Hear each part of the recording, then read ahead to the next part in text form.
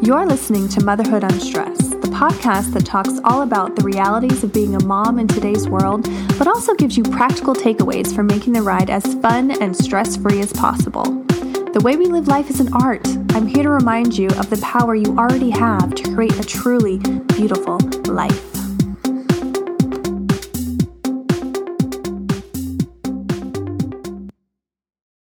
And if you like what you hear, if it resonates with you, please don't hesitate to leave a 5-star review. This helps us get the message out to more and more women and help more and more moms. Thanks. Aaron Guyette is a U.S. Marine, Onnit Master Coach, and entrepreneur. Aaron has taken the struggles and achievements in his life to become an incredibly positive and powerful influence in the lives of others. Through his faith and drive, Aaron gives others, especially men, the permission and tools to be authentic and vulnerable. And he shows us practical ways that we can all improve the relationship that we have with ourselves and with others. This was really a fun podcast to record. So many things that Aaron was saying resonated with me, and he really is just a wealth of knowledge for how we can all be vulnerable and authentic, and shows us how we can connect to others. What's up, everybody? Welcome to the show. I'm here with a very special guest, Aaron Guyette, and we're here to talk about something that is super important, and I'm really excited because it's coming from the male perspective, and we've had a lot of guests on the show thus far, and they've all been women except for one. And, you know, we talk about living a beautiful life and how you get there, and I think to the core of that is the ability to be vulnerable and to really live our truth, and not all of the time is that comfortable or easily accessible. So to have someone here who's willing to share their story and talk about how they did it and how their life changed from doing that, I think is really impactful and powerful and empowering. So thank you, Aaron, for being here. Just a little bit of background about him. Aaron is a Marine. He is an Onnit Master Coach. He is the founder of Innovation Results, Battle Ropes Education, and Leaders of Leaders. He has a unique history, and he's taken that into his new role as a coach, as a speaker, and an educator. So thank you, Aaron, for being here today. Yeah, thank you, Liz. It's my honor, my great honor and great pleasure to be here with you and talk about stuff that can be hard to talk about for guys. Right. So why don't we get started? Why don't you just give us a little more about your background and your history? Okay. Yeah. So I grew up in North Idaho, kind of podunk country, in a little town called Post Falls next to Coeur d'Alene. And I wanted to get out of the town so bad that I thought the Marine Corps would be a great way for me to go. My parents didn't want me to go into the Marine Corps. They were sort of like neo hippies, granolas that kind of moved up there. And so they were like kind of, afraid for me. So of course they wanted me to, try to get into colleges and stuff like that. And so I got accepted to a few colleges and could have gone that way. But I ended up doing college after the Marine Corps.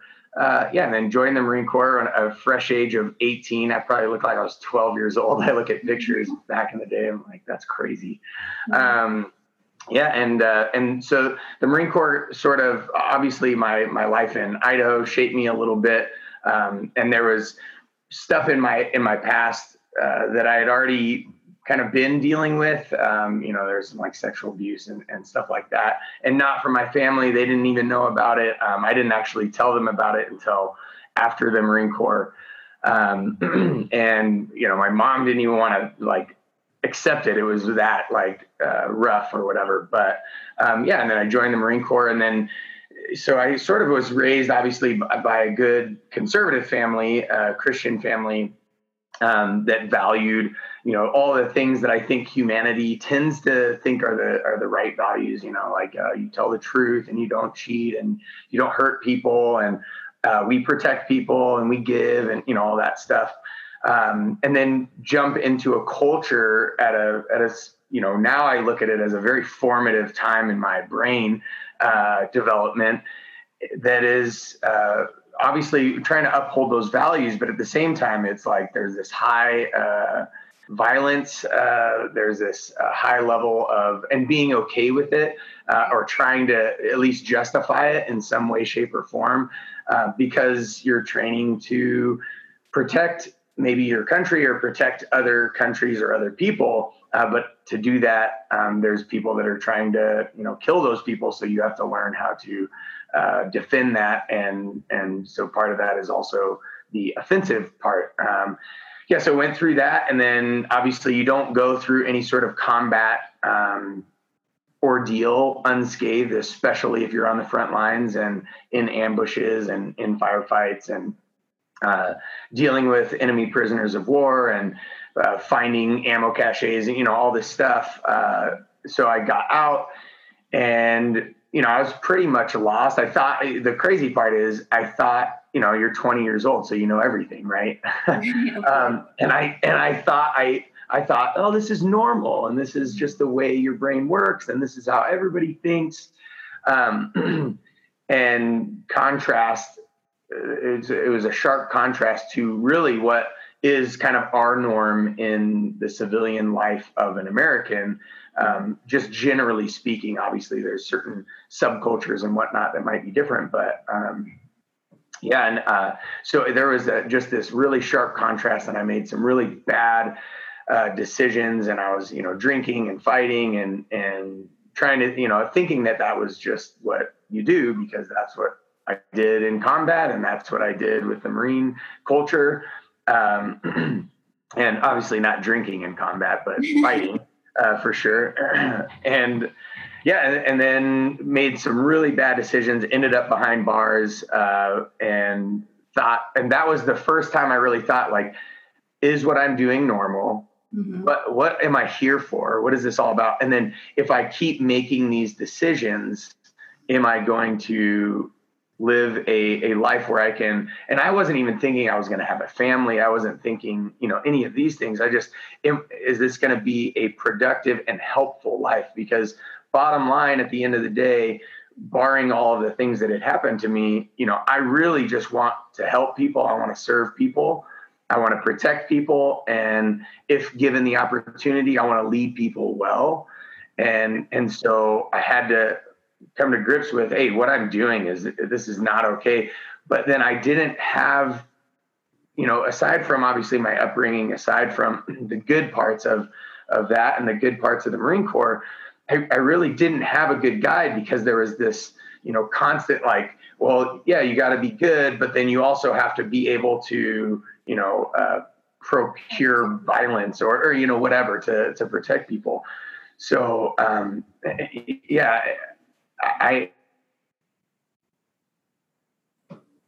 getting into what is good, what is the good life, and how can I help people experience this? How can I experience this? How can I make good calls? So, obviously there is this like postmodern kind of movement throughout culture where it's like, oh, what you feel is right. And it's like, well, if that was the case, then, obviously horrible people would do horrible things, but it would be right. And we obviously don't think that that's true. There is objective morality. Rapists are bad people. Murderers are bad people. Regimes that, put people into slavery and then make them do work and torture them, like, those are bad people, and they deserve justice in some way, shape, or form. And so obviously going through a lot of like legal and a lot of counseling, a lot of therapy, a lot of group counseling, and then reading tons of books on philosophy and diving into multiple religions. My sort of truth, my way, has been etched most finitely and most by this character Christ in history, as well as, obviously there's whole religions and things that are built around his existence. But there I was able to form a what is the good life.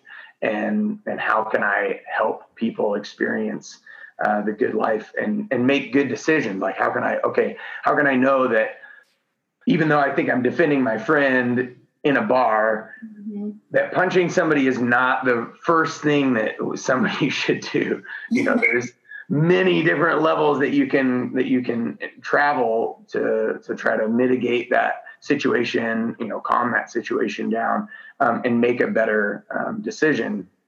And obviously that's a small little pericope or section of the greater, I think, life and cultural choices that we're all left to make decisions about whether we think it's good or not good and whatnot. And so that kind of became then my cornerstone. And that was, I didn't really want to believe it because I was raised a Christian, and then I kind of went away from that, and some of going away from that was justifying some of the violence and some of the stuff that I experienced in the Marine Corps.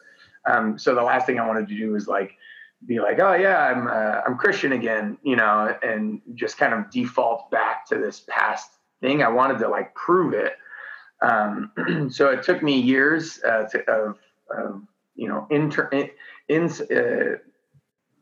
interpersonal looking at who I am and what I am, but then also looking at culture and looking at history and trying to look at, for me, it's super analytical, look at facts and research that.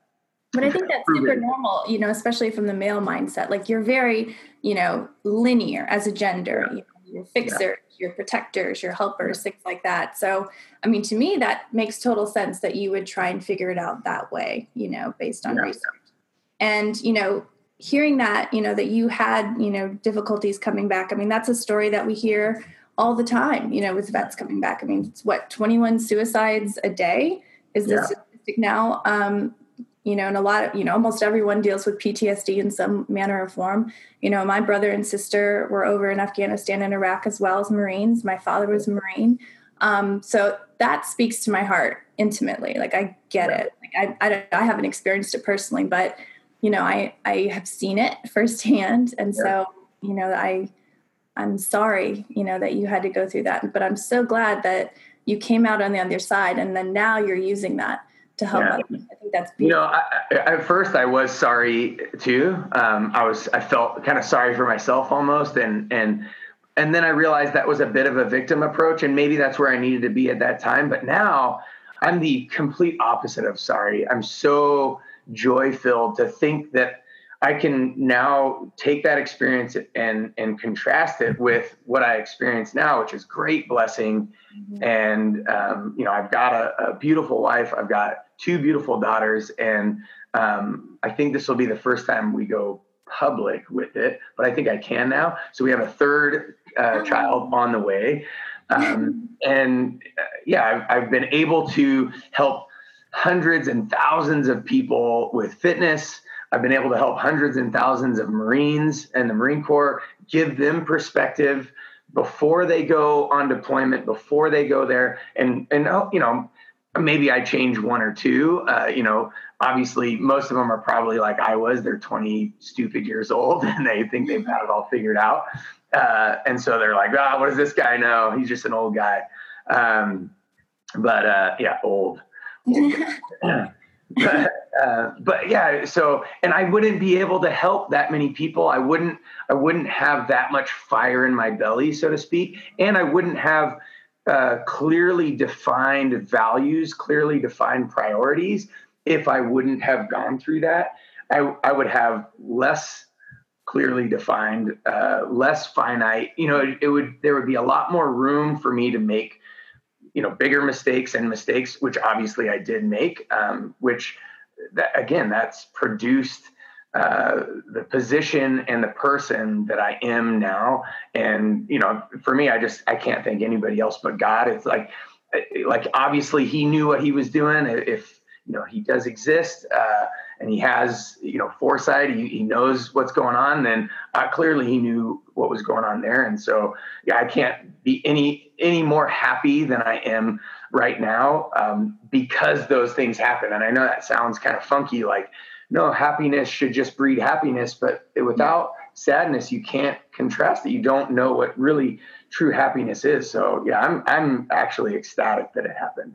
No, I mean, and I think that's such a great point, because you go back and you see that the best healers, the best psychologists, the best therapists are the ones that dealt with the most darkness in their own lives and who found a way to heal, and then were able to relate that experience to others. So the fact that you sat with that and you dealt with it and you came out on the other side, and then you talk to these Marines. And I think that that's huge. Like, giving people perspective before they go into that situation is huge. And I don't think that that's done enough. So kudos to you for doing that. I mean, that's hugely impactful for them. And I think it's more than one or two that you're helping.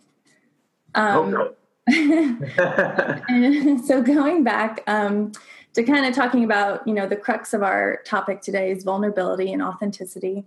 I mean, how difficult was it to go from, this warrior culture where you can't show weakness, or you'll get you killed or somebody else killed. You can't show any kind of, vulnerability. How did you go from that, which is a very strong mentality, it's ingrained almost, to somebody who puts value on vulnerability? Yeah, it's funny because so now I'm in the Marine Corps Reserves, so not full-time Marine or whatever, and so I get to experience it like part-time. And the beauty is I get more of my time I get to experience with this kind of like culture that you're talking about, this authenticity, this vulnerability, truly, true integrity. The Marine Corps talks about integrity and honesty and honor and all those things. But at the same time, we do have this issue in this warrior culture of, if you say that, you're weak, or, if you do that, you're weak. So it's cool. I get to bring that and sort of infuse that. And then at the same time, I get made fun of sometimes by bringing certain things up or saying things.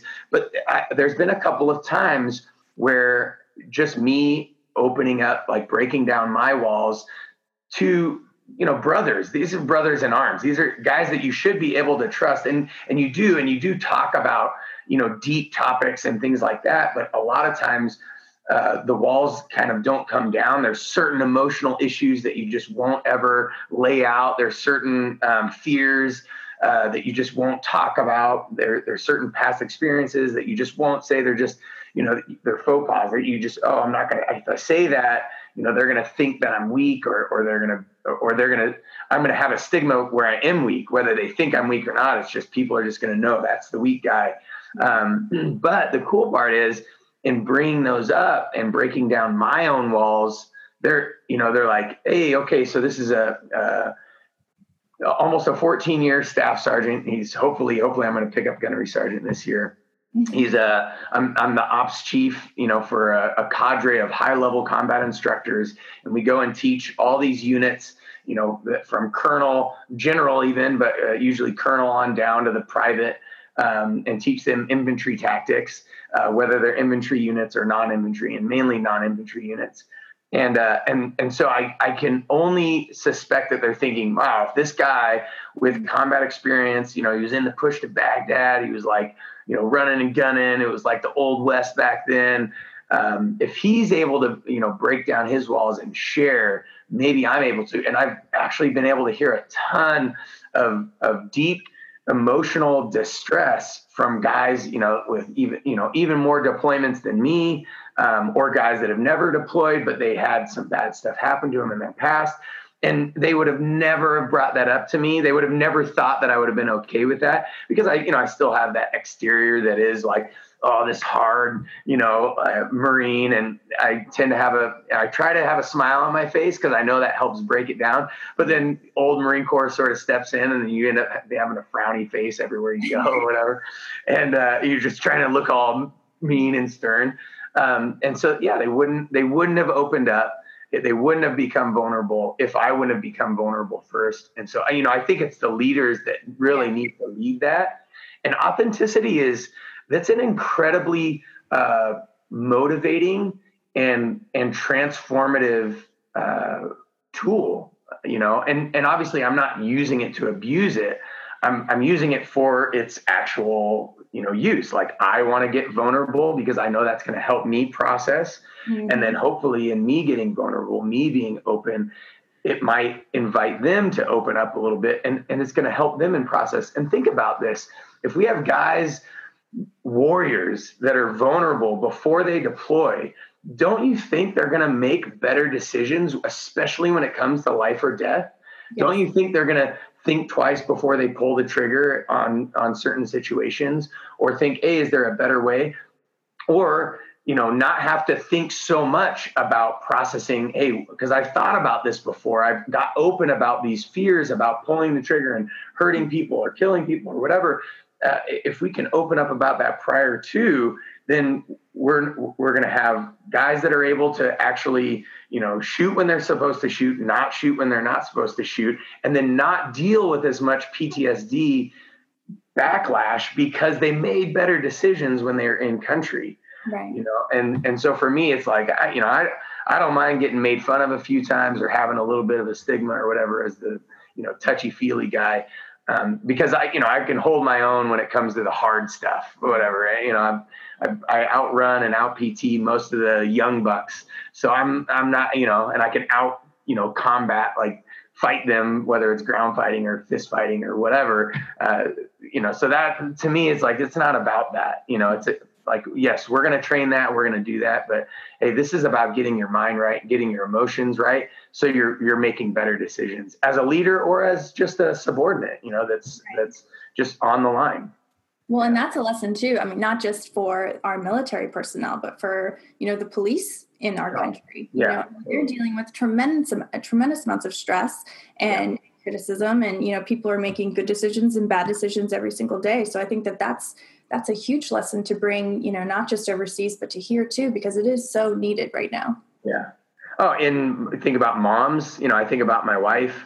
The more that she opens up, the more that she talks about her insecurities, her fears, all that stuff, then the better mom she's going to end up being. And there's going to be times where she's going to say, okay, I'm at my end, or I'm not going to be able to do this, and I need to hand this off to my husband or hand this off to, a family member or a friend or whatever, for this moment, so I can, reconnect, recreate myself, right?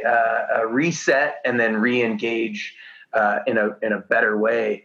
And the thing is, we pump ourselves up, moms, wives, husbands, leaders, business owners, whatever. We pump ourselves up with a lot of times this like fake ego vision of ourselves. And so then, we can't make any mistakes, and we can't be vulnerable, because if we're vulnerable, then they're going to see through who I really am. And that's not healthy, and we all know, we can talk about that's not healthy, but then doing it that's the hard part. It is. But I think if you don't deal with it and you don't actually start being vulnerable, it starts to manifest in your body. Like you start feeling sick, or you start getting headaches, or you start, your shoulders hurt. I mean, other healers that I've talked to say when your shoulders start to hurt, that's because you feel such tremendous burden. It's not because you did, 10 pull-ups that day or whatever, or whatever else. It really does. Like your body will show you what you haven't been dealing with emotionally for years prior, potentially. Yeah. And it is hard. I mean, that's something I deal with every day is, growing up with a Marine father, like we were always taught to be strong and to not show weakness and to do our best. And, that was, I don't want to say shoved down our throats, but I mean, strictly enforced. Well, and it just demonstrated consistently, right? And talked about, or not talked about, right? Whichever way you want to look at it. Exactly. Yeah. So, I mean, so now, I'm in my 30s and I'm starting to really put value on being authentic and showing people that, I might look like I have it all together, but I really don't. I have hard days too. And I think that, like you said, if you're someone that people kind of admire and say, like they're like super mom over there, but to say, well, not really, I'm dealing with this or this. It really does heal on, a wider scale. Yeah. That's powerful. Well, not that any of those leaders or yourself aren't trying, like we're going to try our best. We're going to give our dang best every single day. But we're human, we're not going to do it That's the reality, and that's okay. Yeah. It's okay to be imperfect. I mean, that's the nature of humans. Yeah. So when you were transitioning from, being the tough guy to being the more touchy-feely guy, I mean, did it feel good, or was there resistance? Oh man, it was so mechanical, clunky, robotic. I mean, think about my life growing up. My mom was pretty strict. Like, even though she was against me going into the Marine Corps, like, she would be a perfect drill instructor, and so she was pretty strict. And my dad, he tried to be there, but a lot of times, like, work or school or whatever, like, took him away. Obviously, and honestly, I'm sharing some of the bad stuff. They were incredible parents. They did the best they could with what they have. I learned so much good from them. So when I'm mentioning this, there's far more good than I'm gonna, that they have, that I'm gonna mention right now. But I think this is important. So the way they helped grow me up was just this similar situation as you. It's like, you're tough. Then I'm like working on farms, and that's what you do. If you work on, you're tough. You don't talk about how you got hurt. You can cut your finger off and you don't say anything. You just like walk away, try to sew it back on. If you can't sew it back on, then you go to the hospital and then they do it or whatever. It's like this weird, but it's true. It's like these macho ranchers and men and women. Like, I worked for this woman rancher who was the toughest woman that I had ever met ever. Mm-hmm. I mean, she'd been kicked by a horse, totally, like, didn't go to the doctor, didn't go to the hospital, like, oh, I'm fine, it's fine, just shake it off. I'm like, yeah, right, you're not fine. And my mom, like, got bucked off of a horse, broke her back. Oh, I'm fine. Took the horse back to the stable, hung the saddle up, went into her car, drove home, couldn't get out of her car. Like, this is the culture that I was like growing up in. Then you go into the Marine Corps and they're like, here, hold my beer. We're going to make this even, harsher, tougher. So you have that. And this is just who you are. This isn't like, at this point, I'm not able to introspectively see, like, okay, this is who I have been, but I can make decisions to become a different person. Like, no, this is just who I am, period. Done. Mm-hmm. I don't know anything else. I don't know anything but high conflict, aggressive resolution, violence, a culture of violence. This is who I am. This is what I know. Growing up in farm community, like, you had a problem, you settle it with a fist fight. You don't settle it by, like, getting a lawyer involved or talking about it or talking about your feelings. You fist fight, and then it's like funny because whoever wins, like, they don't really win. They just like won for the day. It was more like the fist fight that helped, like, get out some aggressions. Or it's super weird, right? It's this weird life. And so then I'm in, to answer your question, I'm in these group therapy sessions. I'm in one-on-one counseling and therapy sessions. I'm having to, like, write stuff down about myself. I'm having to think about stuff about myself, which obviously, being behind bars, like, that was the first time, like, I gotta think about this. I'm obviously not doing something right. Like, something's off here. Now, the cool part is all that stuff is, in the past. It's all, there's nothing on my record now. Everything is good. It was fighting. It was like going upstream. I was fighting against every single inkling, every single emotion that's telling me this is dumb. And so for me, I was so robotic in it. I was like, okay, I think this is the right thing to do. Mm-hmm. I think this is what I'm supposed to be doing. So I'm just going to do it. And really, it was the whole, like, fake it till you make it. It's like, I'm just going to fake this and hope that this is the right call.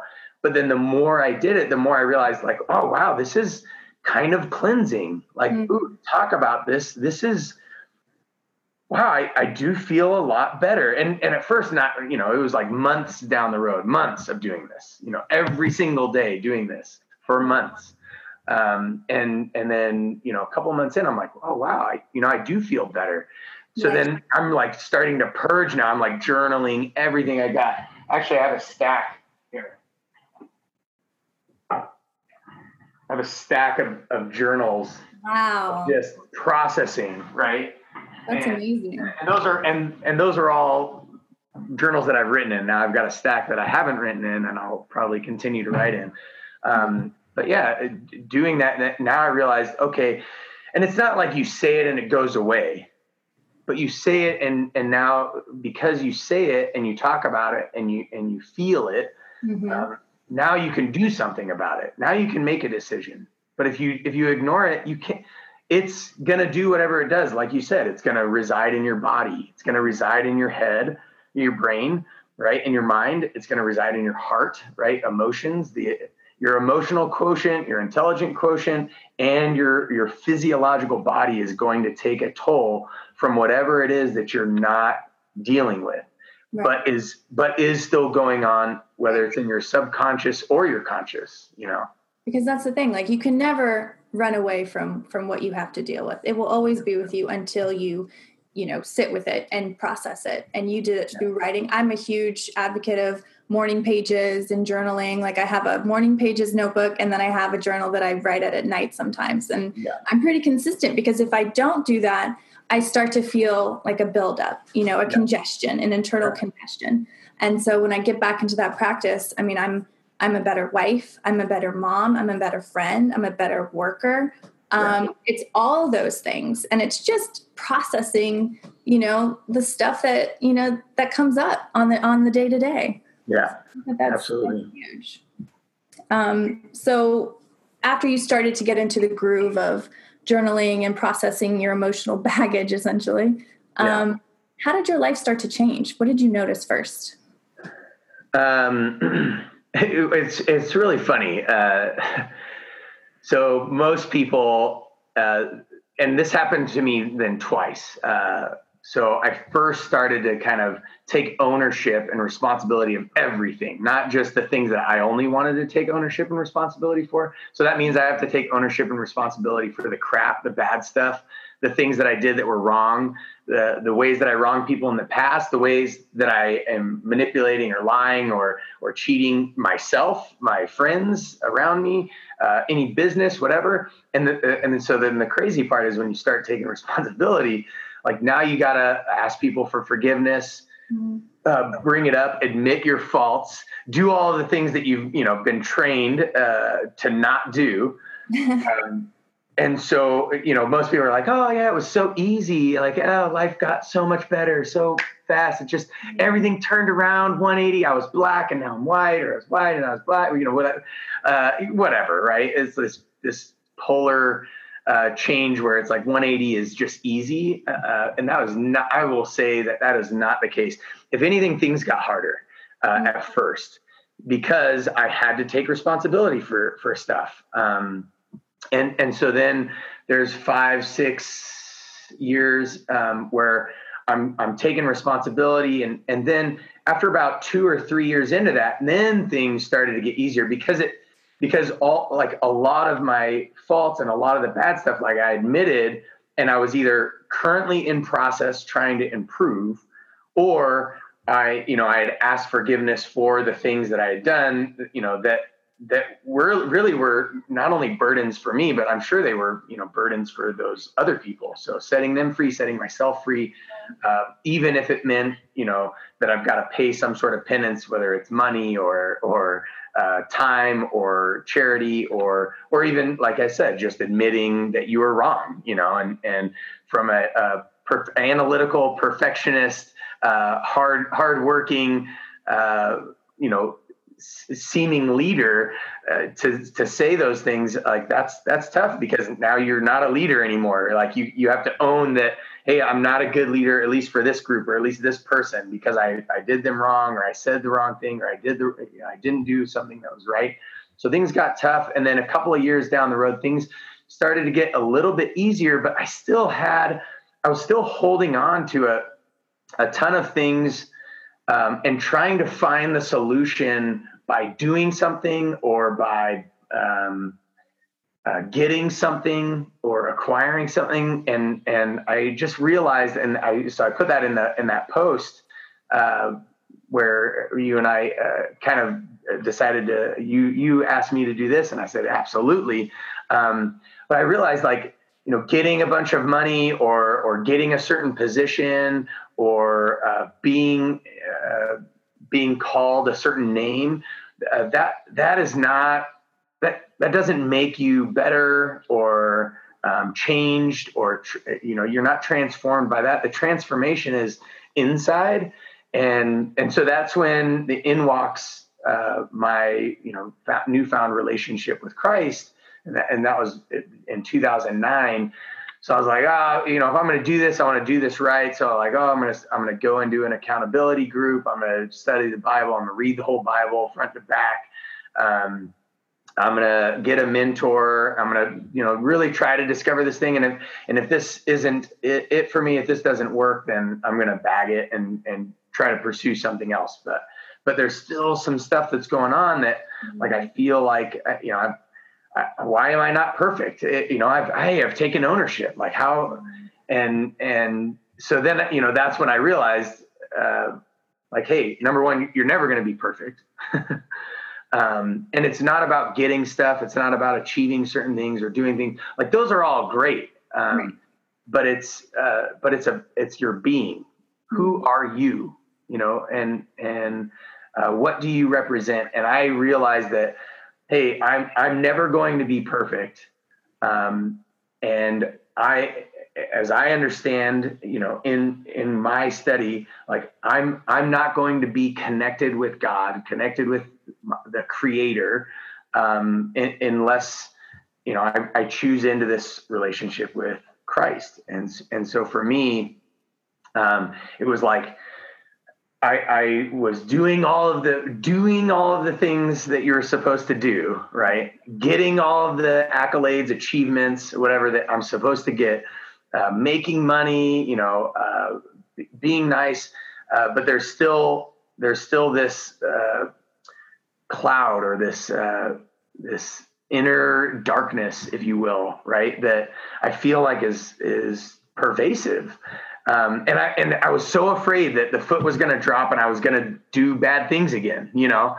I was so fearful of that. And so I just, I had a spiritual mentor, and still have a spiritual mentor to this day. He was like, hey, you've been doing all these things, and he's saying the same stuff, like, right, you're doing this right. You're not sexually immoral anymore. You're not sleeping with everybody. You're not doing this. You're not fighting anymore. You're not drinking anymore. You're doing good stuff with your business. He goes, but you haven't expressed true faith, and without faith, you're not gonna experience God's grace through Jesus Christ. And so I just on May 21st, 2009, I instead of holding on, right, I just let go.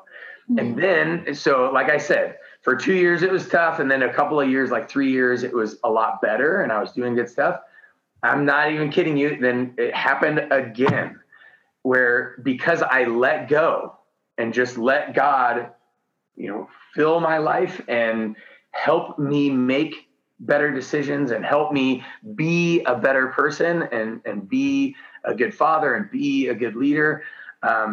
Because I didn't realize how much I was still gripping with a white knuckle grip on control over my life, my own life, and everything that was about me. And I was doing, and I did all the right things. I saw the counselor. I did the group therapy. I did journaling. I read these books. I got this degree, whatever. I made this money. It wasn't until I let go, then I really experienced, it was tough, man. So I had a widow's peak, and now it's gone. So widow's peak comes down in a V, and then so the widow's peak disappeared. I lost 30 pounds. Wow. I didn't realize how much I was trying to just maintain control. And so when I let go, when I let go, I didn't grab onto God. I just let go, and it was like chaos for about another year and a half. And I was like, man, what's going on? Is what I'm doing the right thing? And then I ended up losing money. then I ended up losing a lot of things that were in my life at the time. And I was like, I don't know if I'm making the right call here. Like, I don't know if this is great. If this is the right decision. And about a year and a half after that, then it was like God needed to clear the plate, if you will, or clear the foundation, because there was still stuff on the bottom rock foundation that was going to ruin what he was trying to create, if I can use a metaphor to describe it. And he was trying to create something incredible. And if it would have been my way, he wouldn't have been able to make that incredible thing. So he had to sort of clear the foundation, make it nice and smooth. And then all of a sudden, building blocks of life and being in Christ and being with God. And then what would happen is then being a good boyfriend to my now wife, which is asking her dad to court her and like going old fashioned. But I'm like, I don't want to screw this up. Mm-hmm. Like, and we went so far as we didn't have sex before marriage. And then when we got married, then I was blessed with a beautiful baby girl, and I thought I was going to have boys because came from a family of boys and I was a Marine and whatever, wrong. And it was the most beautiful being, that I could have been blessed with, this beautiful girl, and then blessed with another beautiful girl. My business was going well. We're in the black again, making money every single year after year. Was able to successfully sell it, was able to, pursue a degree, was able to get back into the Marine Corps and give back to an organization that did give me good stuff, as well as, some things that I had to deal with, but that was more my fault really than the organization and the Institute's fault. And so being able to give back to Marines and do things that I love. And now, I regardless of what people want to say about me or whatever, like I can stand on this foundation and stand with integrity and say, look, every single day I'm doing my very best, but I know that I'm weak. I know that I'm fallible. I know that I'm going to make mistakes. But I also know God has a greater purpose for me in my life. And so I'm going to choose into that every single day. And, so far, not that every story should end as a blessing story, but mine right now is I'm over and abundantly blessed, way more than I feel like I deserve, especially considering my past. I can't thank God, and I can't thank the past bad situations anymore. So yeah, how has it changed my life? Now I'm completely 180 degree transformed, and it's a process as well every single day. Forgiving people that have done me wrong, is a process every single day. But if God can do it, so and he gives me the power, then I can do it. I can pursue that. Even though they wish me ill, I can wish them good and love them, even if they're my enemies, right? Whether they're in Iraq or they're terrorists or they're even rapists and murderers, right? I can still choose to love them. Like, granted, I'm going to defend my family tooth and nail and defend myself tooth and nail. And I wouldn't obviously allow them into my life or anything like that. But I can choose to love them. I can choose to forgive them every single day. And to choose to love and forgive the person that sexually assaulted you when you were 6 years old through 9 years old, to me, if that's not transformation, I don't know what is. And I wouldn't have the power to do that if I was choosing to do it on my own, because like I said, I was just white knuckle gripping it, thinking, okay, yeah, I'm doing all the right things. But just doing the right things is different than being a different person. So yeah, doing versus being. I think that's so powerful. I mean, what a great answer. And I think a lot of people can relate to that white knuckling through life. I know I can relate to that. I'm probably still dealing with that now, like doing everything I need to do, getting through the day to day, moms, dads, everybody, people who own businesses. I mean, owning a business, as you know, is insanely stressful. Being a Marine is constant stress. And that's the culture. So that's so amazing. And I hope, the people listening will remember that and take that with them, because that's That's powerful. And that's the point of these podcasts, is to empower people to change their lives for the better, not overnight, because obviously it took you years and years and years, and you're still working on it every day. But that's the end goal. I feel like that's why we're here, is to really rediscover ourselves and who we truly are. And you doing that through, finding God. That's beautiful. Yeah. Yeah. Empowerment is incredible. And the fact that you day in, day out, week in, week out, produce that message and procure that message and try to proliferate that message. That's the thing, is like most people, they're not empowered. They're powered by fear. They're powered by their insecurities. They're powered by, all these other things in their life, we start to white knuckle it. Mm-hmm. And we're, if I could just do this next thing and the funny thing is I say that and I still sometimes default back to that, and I've got to reset every morning, before. What's the difference between like ambition and drive versus ego taking over? Because I think there's still value in being and wanting to be the best. Totally. There's value in that. Absolutely. Yeah. There's, I don't think if you're put on this earth, I don't think that you were put on this earth to not give anything else but your best. I think all of us, I have this mantra and I hashtag it a lot. Next one, best one. It goes on in my head all the time. And it's like, if you could imagine a week worth of all your interactions, all your experiences, all of the choices that you made, if you gave your best in every single one of those scenarios, would you be better today than you were 7 days ago? And of course, everybody's going to say, yeah, I would be better. And so why don't we do that? Because we know that it's against resistance to be our best, to make that choice, right? The path of least resistance is not our best. It's mediocre or even sub-mediocre, right? It's definitely less than best. It's less than probably mediocre, to just kind of wallow through life, being okay with being okay, right? Mm-hmm. And it's not being our best that we ever were ever in every situation. It's being the best that you can give in that situation, understanding your sleep, your nutrition, your exercise, your physical ability, your mental capacity, your emotional capacity, being the best of what you can. And then we know that if we train something again and again, then it will just be our constant norm. Then it will be our norm to give our very best in every single area and aspect of our life. And we know that we are going to do one thing like we do all things, right? So if I'm not giving my best here, chances are there's going to be other areas of my life where I'm not giving my best. And how cool would that be? And is that if we can just intrinsically have this outflowing of, I don't know anything else but to try to give my best in each of these scenarios. And, again, we're going to fall short. We're going to have moments where we're tired or grumpy or hungry or, whatever. And we're going to make a couple of bad calls.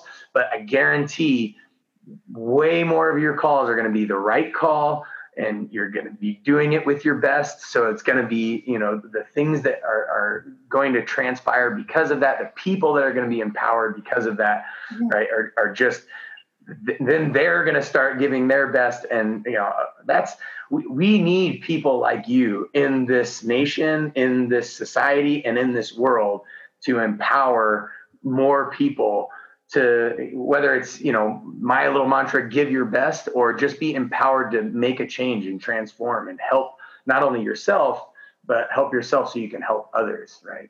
Yeah. And I think that's where it starts. It starts with, like, I probably started this, as an offshoot of the writing and blogging, as a way to kind of enable my own healing and my own self-growth and empowerment. Yeah. And through doing that, you can't help but help other people. Yeah. So I'm thrilled to do it. And then, going back to what you said about creating a habit of not perfection, I hate that word, but, higher level functioning, when, like you said, from a scientific perspective, you are creating new neural pathways when you do, an activity again and again and again, and you strive to up level essentially your behavior. And so it does get easier, and you do get more comfortable with putting in more effort. And something that I've come to learn is, I was always very protective of my energy. I'm a very sensitive person. I'm more very intuitive, very, introverted.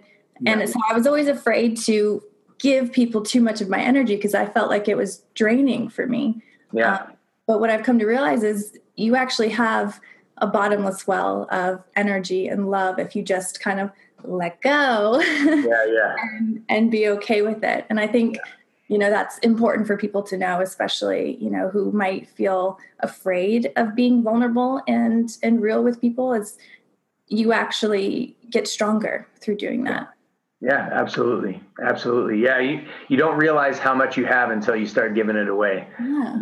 Wow. Yeah. And a lot of times giving it away can be energizing. And obviously you might need to take moments where you get a good night's sleep or meditate or kind of step away and give yourself some space to refill the wells, so to speak, and to be able to go out but give them again. And the more we give, the more we're going to have capacity to give. It's just like working out too. I mean, fitness is a great metaphor. I think it's like, the more you lift, the more you're going to be able to lift. Right. Mm-hmm. So, but if you don't ever lift, then you're not. So if you don't ever give, it's going to be hard to give, Yeah. But if you start giving, then you're able to give more. It's pretty cool. Well, and I think too, like the older you get too, like patterns can be more ingrained. Like unless you have some life-changing situation, if you don't do it and start doing it, today, like try, then it's going to be harder and harder to do. Oh yeah.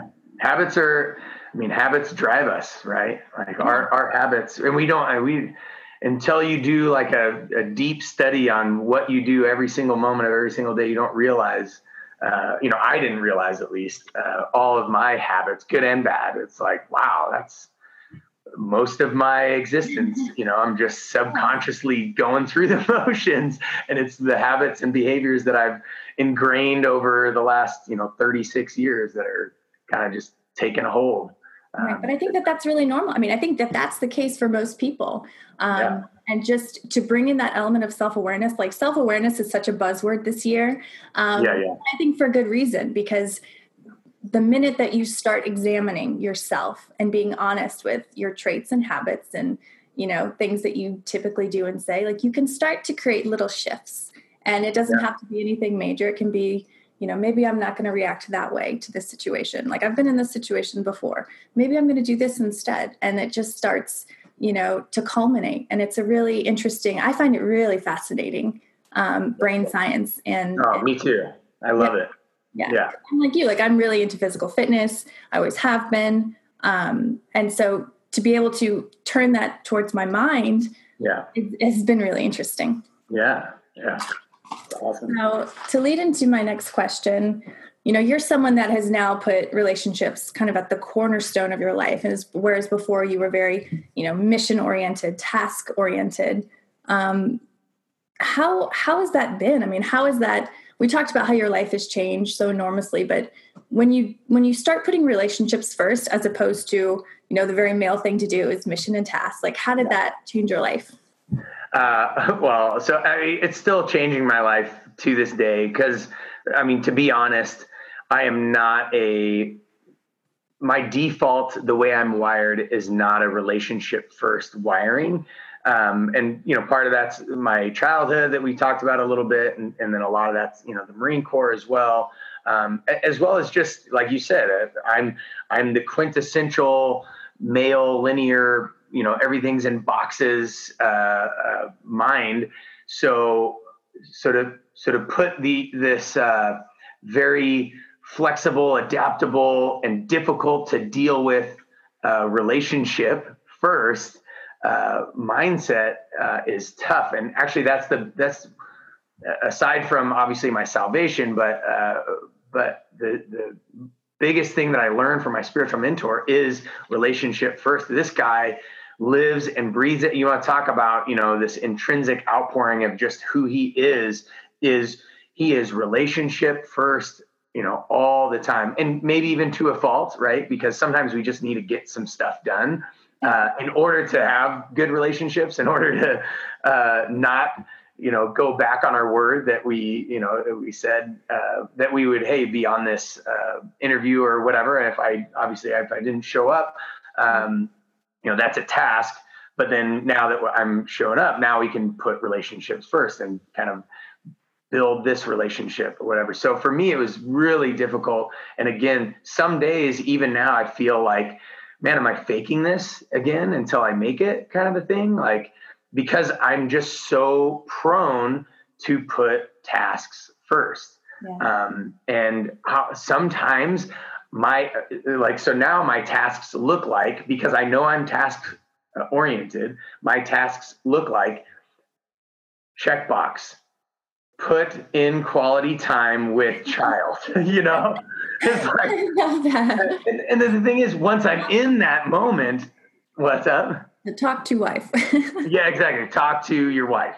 Yeah, totally. And so and the funny part is, once I'm in that moment, then it's all about that moment, and I can really be hyper focused and really have relationship first. But man, if I didn't put it on the checklist, if I didn't put it on the calendar, it probably wouldn't have happened. So I have to sort of reverse engineer my own kind of wiring and the way that I think, so that I can ensure that I am putting relationship first. Like, you know, for me, it's like relationship number one, relationship with God.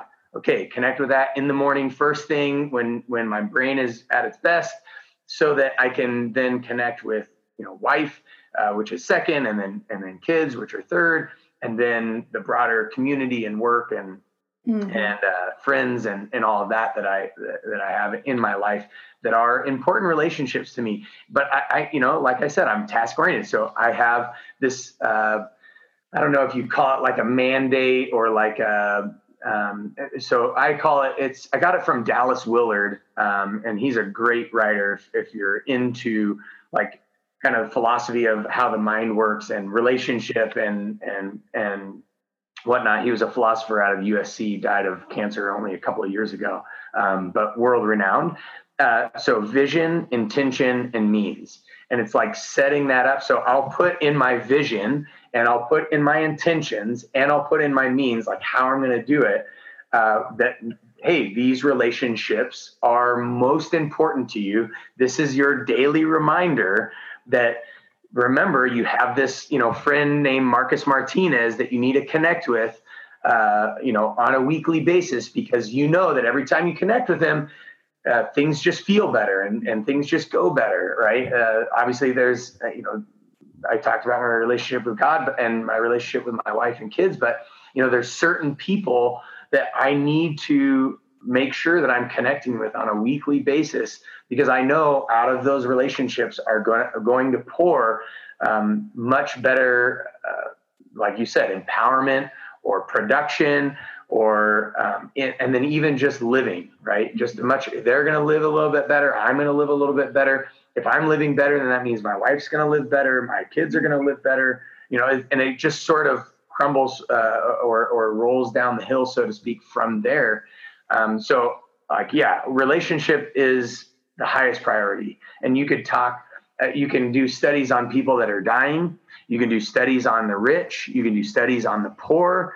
And what you can always extrapolate from what I've researched from those studies is, you know, people, when they're going to die, they wish they had spent more time with someone. They wish they would have forgiven somebody. They wish they would have had a chance to forgive somebody, right? It's never like, I wish I made a couple more dollars. Mm-hmm. I wish I drove that fancy car, you know, and even same with the poor. Like, there's poor that are happy in countries. And why are they happy? Well, they find they're happy because socially and emotionally, they're well connected. Right. And so they don't need all this money. They don't need more than $1 a day. They're still finding joy. They're still happy people. When they talk about your happiness on a scale of 1 to 10, why are you happy? And this is why people like you are important in this nation. Is like, we're starting to become an unhappy nation. Yeah. Why is that? Our relationship connection sucks. Right. Like, we're connecting. Like, it was awesome that, you know, you and I could connect on social media, but really the true connection happened when we started talking back and forth, mm-hmm. and kind of expressing yourself about me and about yourself, me expressing myself about me and about you. And then now it's sort of culminating into this interview, which, you know, to me, it seems already very productive from a relationship empowering standpoint. And we know from all these studies that relationship is key. Relationship is far more important than money or doing things or accolades or ribbons or medals or whatever. But are we going to act on it? You know? And that's a really important lesson, I think, like for people who are super connected with Instagram and Facebook, but don't really have the skills to connect with people in their real lives. What would you say to them? How do you hone that skill? What are some things that they can do? Another great extrapolation from my spiritual mentor, and as well, just backed up by a ton of research into this. And, I did a graduate leadership. I got a master's degree in leadership, whatever. And this is the constant finding, even in leadership, is like, being vulnerable and authentic, but I think most important is just asking good questions. Like if you didn't ask me that question, this would have never have happened. You know what I mean? But it took a certain amount of courage, a certain amount of, and I don't know if there's fear, insecurity, like, what if he's like, what if he ignores me? What if he says no? What if, all these things, right? And we could think about this in all types of relationships, in job relationships, and intimate relationships and friendships, whether they're, more intimate, less intimate, whatever. But being able to, ask questions and I would say this to all of the trainers when I owned Innovative Results, as I said, you need to be the most curious trainer in the room. You need to be so curious because the thing is, you don't know who these people are. So how are you going to be able to provide them the best programming if you don't know that they've got, that they're living out of their car, they're doing this to try to change their life, but there's way deeper emotional and psychological problems that they're having to deal with, but they're using, workout to deal with those problems. Like you're gonna mismanage their program. You're gonna mismanage their programming, and you're gonna mismanage your ability, your job as a trainer, as a coach, to connect with them, to show them maybe the love that they're not feeling, or whatever that might be. And granted, we're, as trainers, you're not a psychologist, you're not a psychiatrist, you're not a therapist, and you're not trying to be one, but you can be a friend. You can be a relationship in their life. You can build trust with them. You can be that cornerstone that they grow in and then make better decisions from. But you can't do that if you don't ask questions. And so, obviously if they're already having a problem with it, it's going to be tough for them to ask questions. But the cool part is you don't have to ask questions about yourself or have it be about you. Everybody wants to talk about themselves. Right? Everybody wants to, feel like somebody actually cares, about them, cares enough to ask, hey, I wonder, how did you get into this business that you're in, and obviously, I can ask you those questions, like, and know some of it is like, oh, you blogged and you did that, but there's a way deeper story. And I know there is, and you've alluded to that a little bit. And so it's like asking a question, if anything, somebody might not see it. And so they might not answer. And so you can't get upset if they don't answer, but I guarantee if somebody answers and you're asking, an authentic question just about who they are, and if they have time, like, they are going to want to express that. And then if you can actually be a good listener, which obviously you're an incredible listener, but if you could be a good listener, then and actually just let them share it with you, then it's going to open up more questions, guaranteed, every single time. Like, oh, okay, well, cool. How did that happen? And how did you get into that? And so you can be curious about somebody else, so you don't have to be worried about your own insecurities, your own shortcomings, your own shortfalls, pitfalls, issues, errors, whatever, mistakes, sins, whatever you want to call it, right? But out of that, I guarantee then they're at some point they're going to be like, oh, what about you? And now you've begun a friendship. But what we can't do is just blatantly post and blatantly comment on the surface and expect to be in deep relationship, 100%. Like, yeah, that can happen. You can do that. But if you really want relationship isn't found on the surface. It's found deep.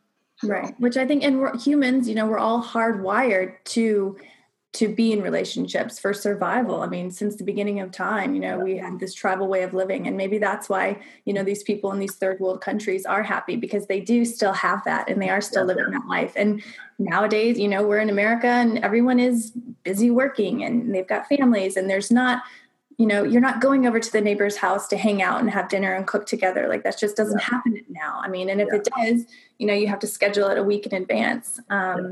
So I think that that's huge. I mean, and I guess my second to last question is, how especially to men, because I'm hoping more men are listening to this episode.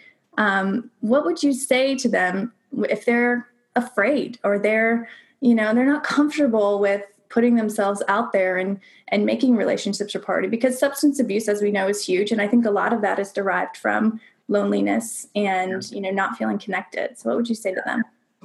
I would say slow and steady wins the race. You don't have to be everything to everybody all the time right now.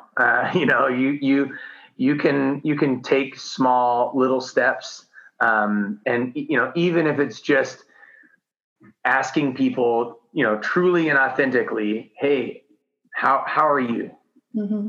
And then just shutting up, because as guys, we'll try to fill the air, right? We'll fill the air because we're uncomfortable, we're insecure, like, and some, females do this too. For sure. Right. But silence is okay, and actually silence with another person when you're with it is far more intimate in my mind than filling the air with especially surface conversations. Like, it's another thing if you're going deep and you're sharing vulnerability and authenticity, being authentic about, who you are or what has happened to you, and who they are and what has happened to them. But yeah, slow and steady wins the race. You can read The Tortoise and the Hare as many times as you want. The hare never won and never will win. And I get to travel to all these cities and teach fitness to all these, different boutique gyms and Equinoxes around the country and the world. And fun thing that I get to do is I get to go to I try to find local used bookstores, and look for copies of The Tortoise and the Hare, Aesop's Fables, that has The Tortoise and the Hare in it. And it's because in every area of our life, slow and steady wins the race. And guys, we want to be, we want to have it now. We want to be good at it now. So if we're not good at it, we're not going to venture down that road. And I would just say, take a small step. One, try to learn to listen a little bit better today than you did yesterday. And two, try to ask a little bit better question today than you did yesterday. And that will culminate in a very short period of time, honestly, if you do it every day, because you're going to get a chance to listen every day. You're going to get a chance to ask a question to somebody every single day. So you do it every single day. That's going to culminate rather quickly into, wow, all of a sudden you're a much better active listener. And you're engaged and present. So put the freaking phone away, put the electronics down, turn the TV off, whatever it takes to take a moment and ask a good question and try to be a good listener. And slowly and steadily, you're going to see that you will be the tortoise and you will win that race. And what is winning? I mean, winning is you have a better relationship with one person or many people, you're empowered to do it more often than you currently do it today, right now. And so, that would be the advice. Slow and steady wins the race. That's amazing. And that's just something so practical that everyone can do. I mean, that's why that's such a great answer. Yeah. So my last question is one I ask every guest that's on my show, and it's kind of a way to culminate the interview and just give everyone listening a really good takeaway. And the question is, and it can be about what we talked about, or it can be just about life. And so the question is, what's something that you've learned that you wish someone would have told you earlier on? Yeah. This is awesome. Because so if I could talk to and actually convince my younger self, the one thing that would change everything, it would be to take people that are older than you and have had more experiences than you, take their advice and follow it.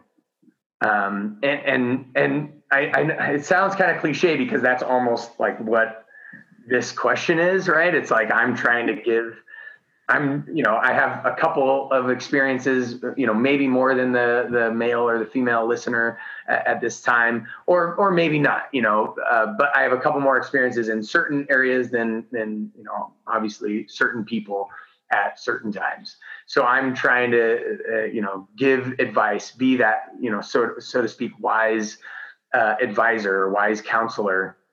And then hopefully these people, listen. But that, it really is my advice. It's my advice. Once I kind of hit that, I was 20, I think I was 27 or 28 when I finally made the decision that when people that have lived longer than me or experienced more than me in this area or aspect, or, have more education than me in this area or aspect, I'm going to listen to what they say and try to apply it into my life as best I can and as immediate as possible. And I started doing that. And again, like I said, that's when things really started to actually change and actually transform. And so that's the advice. And I give that to all the, 20 stupid-year-old Marines, and they're not stupid, but sometimes they make decisions where you're like, what are you thinking? But if their brains are still forming, their brains are still developing. Yeah. And so I get it. So I'm like, hey, I know this sounds dumb and cliche, and you probably won't take this advice. And I premise it with that because I put myself in their shoes, and I probably wouldn't have listened to it either. And because I'm sure I had people tell me this when I was 20 years old, but man, if I could have, and I think about this all the time, obviously I wouldn't have experienced some of the horrible things that I experienced, which created the person that I am now, which is awesome. So I don't take those things back. Having to relive it, I'd still relive it. But if I would have listened to 80% of the wise counsel's advice and done it at even probably 60%, not even like a D, on the great scale, I would have experienced far less trauma, far less bad things. I would have made far better decisions. I would probably be in a better situation than I am right now. And granted, I feel like I'm in a really good position, and that's awesome. But man, if I only would have, right, things would be far different. And I wouldn't have had to talk about me being behind bars. Maybe it would have, maybe this conversation wouldn't have ever happened, but right. You try to relive it that way. But the thing is, I regret a lot of that stuff. If I had the choice with the person that I am now, and I was confronted with those situations, I would not have done those things.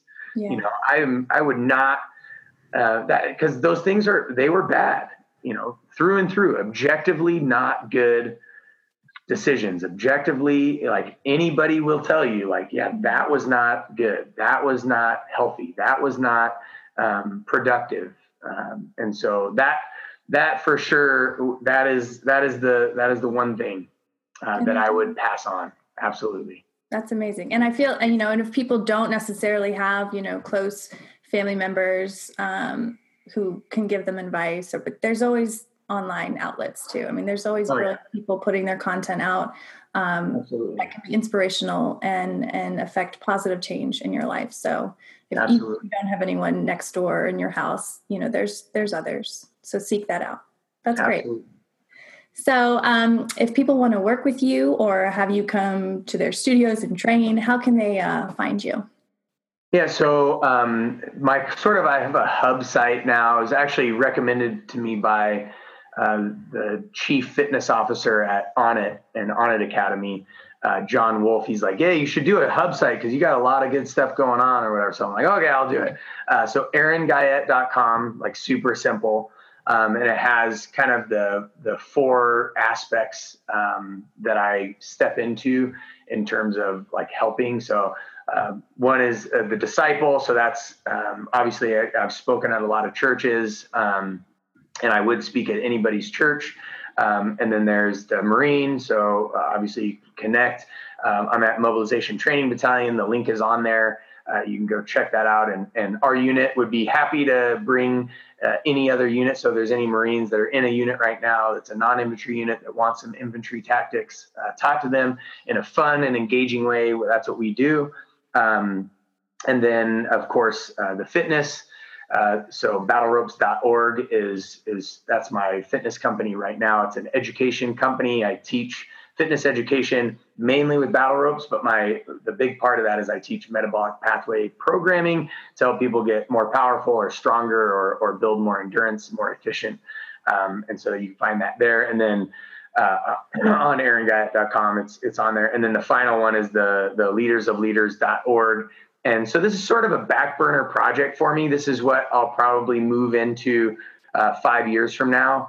But I used to do these culminating events. They would be like 2-day, 5-day events they called Commando Course, where it puts people in a really tough physical challenge out in the elements. And I teach them survival and land nav and all these cool things. But it's really about building leadership, building confidence, and building teams. And so probably 5 years from now, I'll probably be pursuing that a little bit more. But right now the site's up, leadersofleaders.org.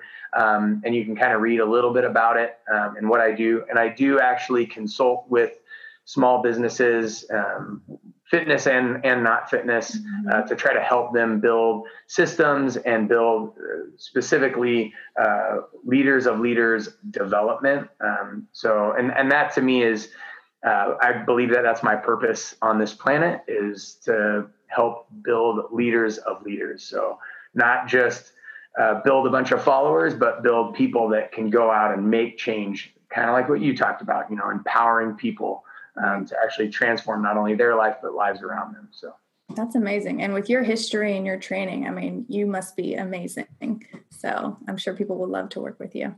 Well, thank you, Liz.